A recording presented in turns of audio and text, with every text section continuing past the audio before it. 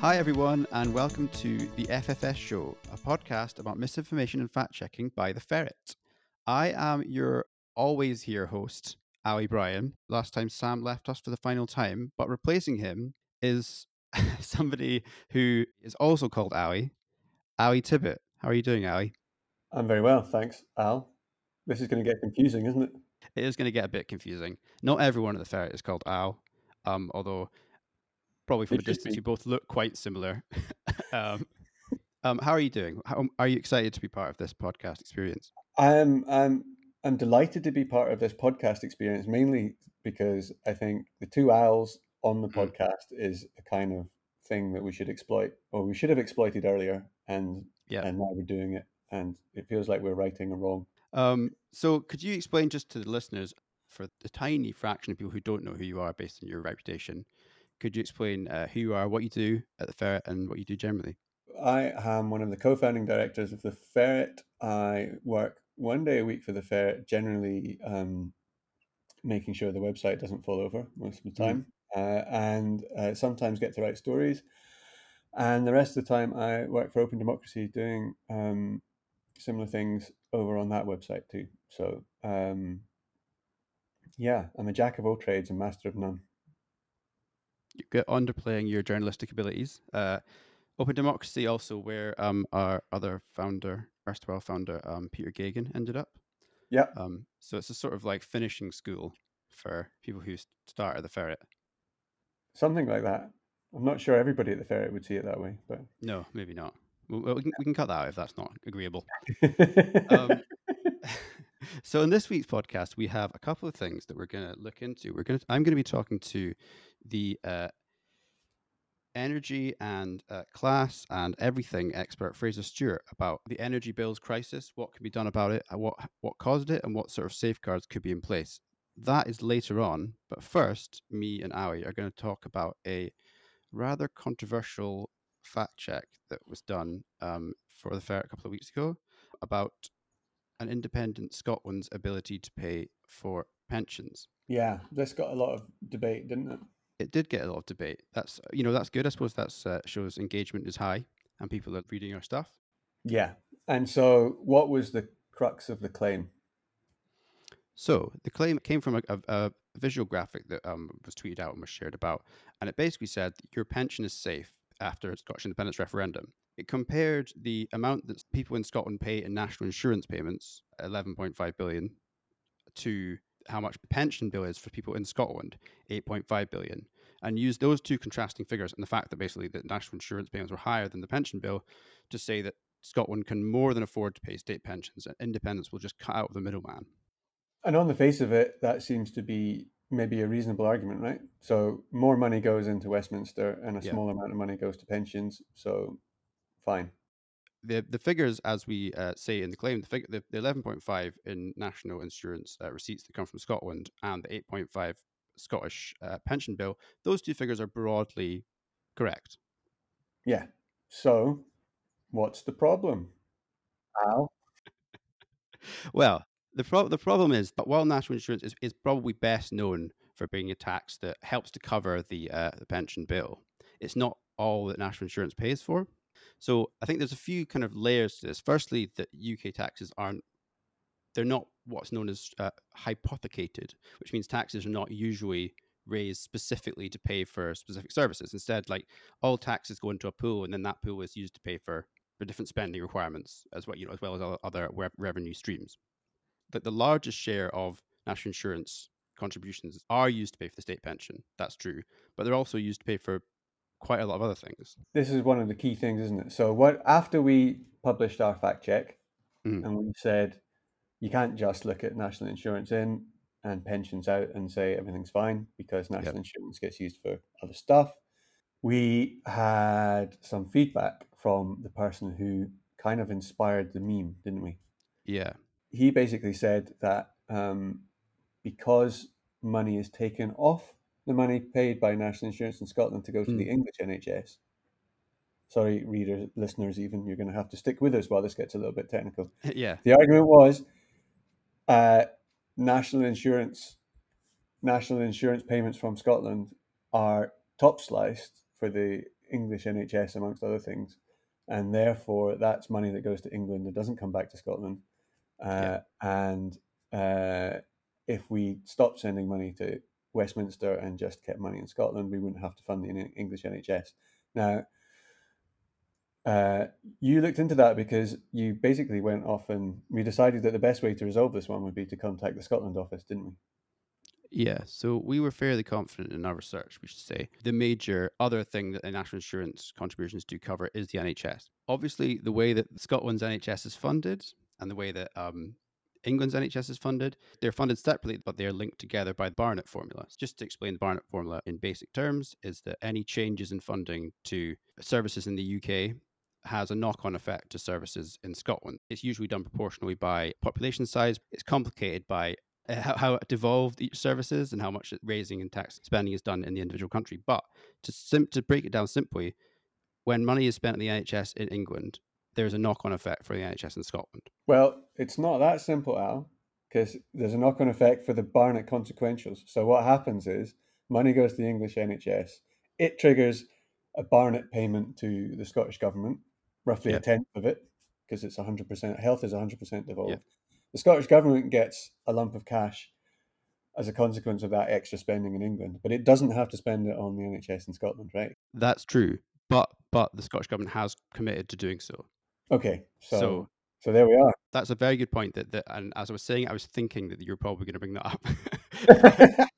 So so we were kind of pretty sure that was what was happening anyway Mm, before when we were writing the fact check because we discussed this, and then we thought we better check when people got in touch to yeah, say, but sort of triple check. triple check. So the Scotland office confirmed that the money which comes off the English NHS is barnetable, for want of a less hideous expression, Yep. and that means the Scottish government gets a big lump of money. And actually, when you include the Barnett consequentials that the Scottish government gets, it breaks the whole argument of the meme, doesn't it? When you do the math. Yeah. Another thing that is worth mentioning is that the National Insurance Fund, which is the money that is then sort of broadly used to pay for pension stuff, money for the NHS, the NHS allocation actually comes off before it reaches the fund. So that's a kind Yeah, of very specific bit of money that's based on a specific calculation that's in law. yeah, Again, it's worth saying that while these things are often referred to as such, taxes are not strictly hypothecated, so they could be spent from other spent from other things. yeah. The bottom line is it not really that you know the money that Scotland pays in national insurance is and compared to the money that it gets back from Westminster is there's actually more money coming back from Westminster than we pay in national insurance. The bigger meta point, of course, is that you can't just look at one tax in isolation, as you say, because nothing's Yeah, hypothecated anyway, and you have to look at the entire Scottish government budget compared, all the money coming out and all the money coming in. Yeah, exactly. And I think it's really important to mention that we weren't at any point saying that Scotland couldn't afford to pay for pension after independence. That's something we can't fact check. We don't fact check the future. We don't fact check how Scotland's economy is going to be ordered, in what way they're going to pay for pensions. It's not for us to say how these things will be funded and how successfully they'll be funded. Well, nobody could know, right? Nobody could Nobody know. can know. No. And anybody who claims to be sure of that point is misleading you, I would say. And I suppose we owe Indie Poster Boy a little bit of a mea culpa as well, don't we? And we should explain our thinking. So to everybody else, because there were people on the various Twitter threads who wanted to hear from the ferret about this particular thing.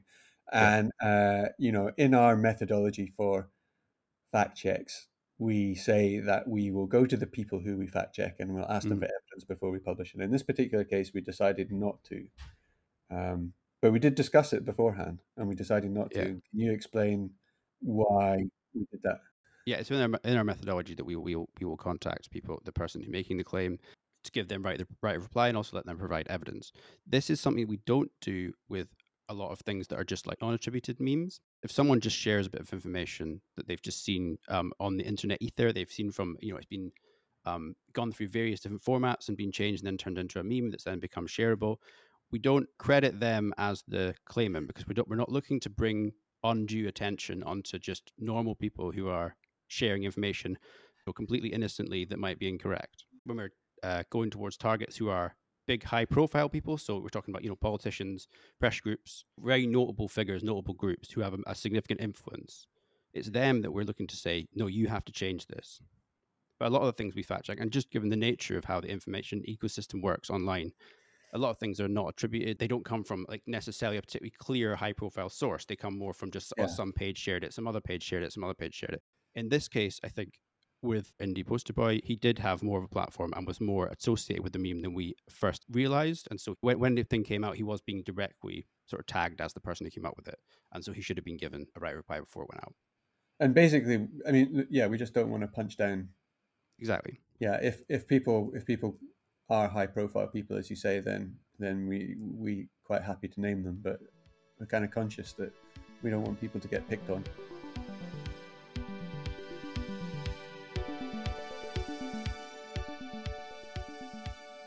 Now it's time for my interview with Fraser Stewart.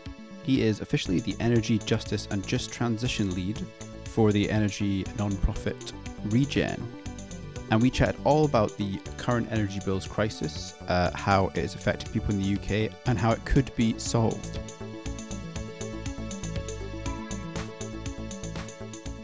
The average energy bill for households is projected to rise above £4,000. We've had a rise of, we're getting towards thousands of pounds of rises in the last year. How did we get into this situation?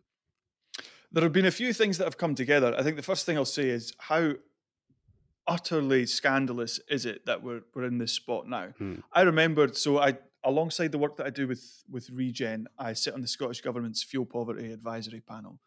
Yeah. And I remember last year in the autumn, we were worried because bills were about to go over £1,000, up to the region of £1,200.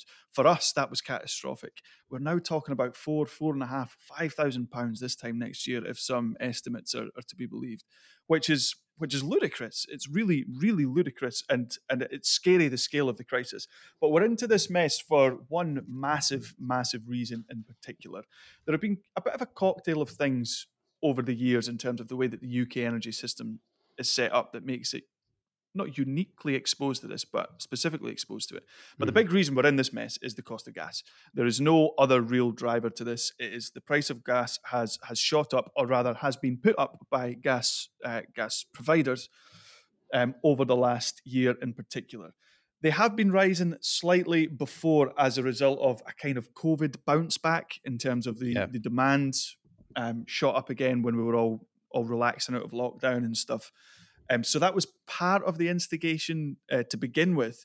But ultimately, the Russian invasion of Ukraine has been the flashpoint for rising gas prices. Now, there has been an issue, somewhat of an issue with Russia supplying Europe in that it's not supplying Europe at the scale that it typically would. But the prices have gone up. I think it's important to bear in mind it's not been a natural result of the Russian invasion of Ukraine. It's been put up by people who have the taps, who control how much supply is given and what the cost of that supply is. So it has been an active decision, quite a cynical one, to capitalize on the invasion in Ukraine and the other sort of supply issues, which has led specifically to the rising costs that we see today. My understanding is that the UK doesn't import a huge amount of its gas from Russia directly. So why is the UK suffering so much from this? It doesn't import a huge amount from Russia specifically. We do still import quite a lot from Europe more broadly. We're very reliant on our interconnectors across to Europe specifically. But we are way behind on where we should be, largely in terms of our renewable energy transition. So we are extremely reliant on gas. We are extremely connected to the international market. We depend on it massively for our supply, which means that when something like this happens, we are extremely highly exposed to the worst effects of it. And then within the country, those on lowest incomes, those least well placed to deal with shocks like this, naturally more exposed still than the rest of us. So it's very much down to our inaction on renewable transition, inaction on energy demand and energy efficiency. So that's insulating your houses, that's stopping people using as much energy in the first place, and massively reliant on that international gas market for our supply. What other safeguards could have been put in place or should have been put in place? The invasion of Ukraine, I mean, it's not unpredictable, but it's it's not like 100, hasn't 100% factorable into plans. But we're talking about an issue that predates this. What could have been put in place before now? The big miss was energy efficiency.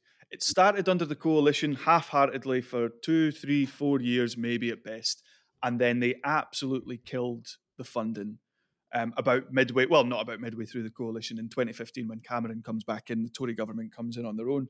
Funding Yeah. for energy efficiency gets killed. There are estimates in the dozens of billions that we could be saving on energy bills today had we followed through with energy efficiency. So that is just for anyone who isn't fully cleared up on it. It sounds like the least sexy thing on the planet, but that's your Mm. double glazing, that's your insulation in your loft and your floor and your walls.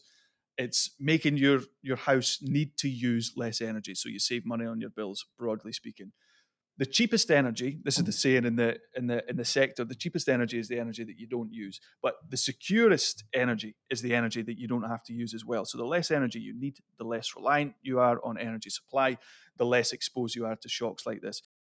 What role do green levies have in increasing bills, and also how much how much of this do you see as being part of the current Tory leadership play? So first things first, and really important to clarify this and make sure that everyone knows where this stands. The green levy is not the reason that your bills are going up. It has not contributed one penny to your bills going up in the last year. It's entirely down to the cost of gas. Green levies were roughly worth about 13% of your overall dual fuel energy bill this time last year. They are now worth about 4%, £153 per year on your bill. That hasn't changed. That is not Mm. something that's changing, that's growing, that's not contributing to the cost of your bill going up. In contrast to that, the wholesale costs of gas were formerly low 30%, there or thereabouts. This time in October will be worth near enough 60% of your total bill. All of the rise Yeah. is down to the increasing cost of gas and some of the sort of network and operation costs associated with that. So some of the more sort of infrastructure-based costs designed to deal with this reliance, the crisis that we're having. So green levies are nothing to do with it. In fact, when we say green levies, it's a real misnomer, because what we really mean are the warm homes discount, which puts money into most vulnerable people's bank accounts every winter to people who are in fuel poverty, to help them deal with their bills through the winter. It goes to the Eco scheme, which is run by suppliers, which is basically an insulation scheme, again, for lowest income, sort of most at-risk households. The green stuff that it goes to, some of the renewables infrastructure, some of the development around that, is actually a relatively small proportion versus what the popular narrative seems to be, right? When we say green levies, you instantly think, oh, well, we're just paying for middle class people to have their fucking electric vehicles. That's generally speaking not where it's going to. Yeah. So it does a lot of work for lowest income households. So scrapping the green levies, as we're arguing just now, will knock £153 off energy bills every year. Energy bills that are now at £4,000. So it's barely scratching the surface. The only way to deal with this is to control that wholesale gas cost and the wider crisis around it. The reason that we're talking about that at all is because Liz Truss and Rishi Sunak are under pressure again from their backbenches Yeah. to go for the green levies thing, to play to the right wing gallery, um, to scrap those green levies and maybe tinker around the edges of VAT. The reality is that the overwhelming rise in prices is down to the cost of wholesale gas, and if you don't get on top of that, nothing you do is going to help whatsoever. I think part of the conversation, and part of what I think people find really difficult to square, is, well, probably three things. One, energy bills going up massively. Two, energy company profits going up massively. And three, the amount we're often told about how much renewable generation is produced, particularly in Scotland. How do those three things stack up? So if Scotland is producing so many renewables, so much generation through renewables, why are costs going up, and why are we still so reliant on gas? So there are a few reasons for it. The first one, of course, is that Scotland was still part of the UK, or the GB, as they would say, energy system and energy market. Hmm.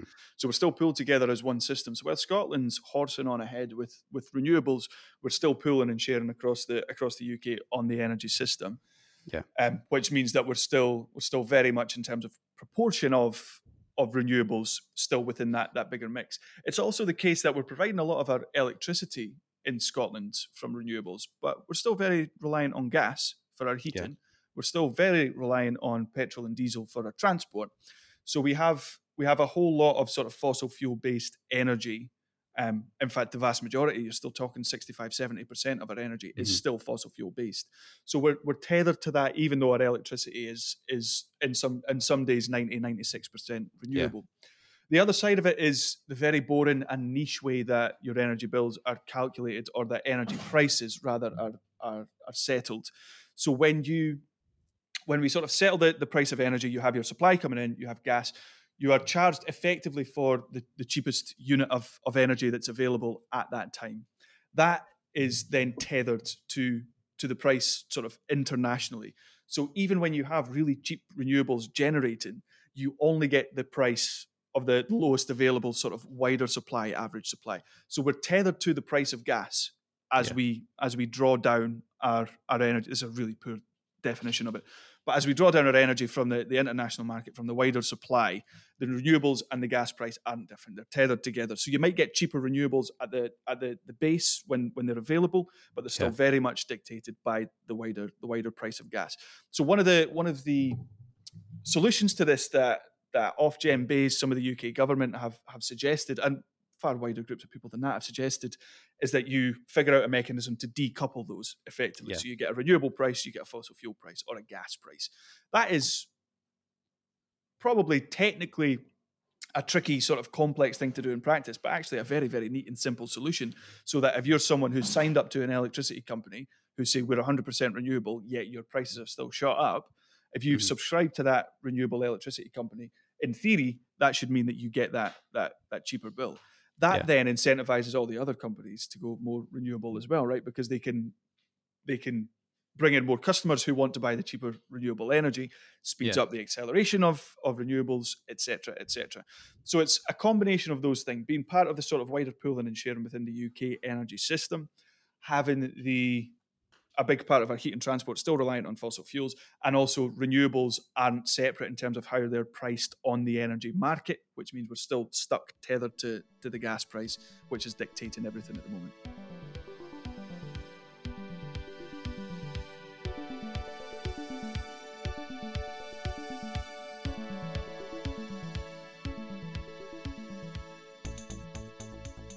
That's all we've got time for this podcast. Thank you to Fraser again for being a great interviewee, and thanks to my co-host Ali. It's been like looking in a mirror. It's a pleasure, Al. I hope we can do this again, Al. Yeah. You'll certainly be back on. And is there anything you want to, as guru of the Ferrets website and engagement and everything, to point people to? We have just switched around the site where we ask people to send ideas and fact checks. So we have a community forum at the easily remembered URL of community.theferret.scot. And if you go there, there is a big thread where people can submit ideas and vote on them and comment on them. So if you spot memes or things that you think should be fact checked, anybody can sign up there. You don't need a Ferret account. It's free. Yeah. And please do just add your thoughts in there. And I don't know, maybe there's a community of fact checkers that's ready to build there. Yeah, definitely. Remember, you can get in contact with FFS directly at factcheck@theferret.scot. And if you want to find us on our various socials, they'll all be displayed perfectly if you go to socials.theferret.scot. Thanks again, Ali, for helping me out today. And no doubt you'll be back. We're looking to go with a constantly spinning carousel of different co-hosts on this podcast from now on. It's going to be a dizzying selection of excellent journalists. But you can only come on if you're called Al, though. Yeah. Journalist called Al. That's apart from that, it's going to be ever changing and exciting. Anyway, thank you all for listening, and we will see you next time. Bye. Bye.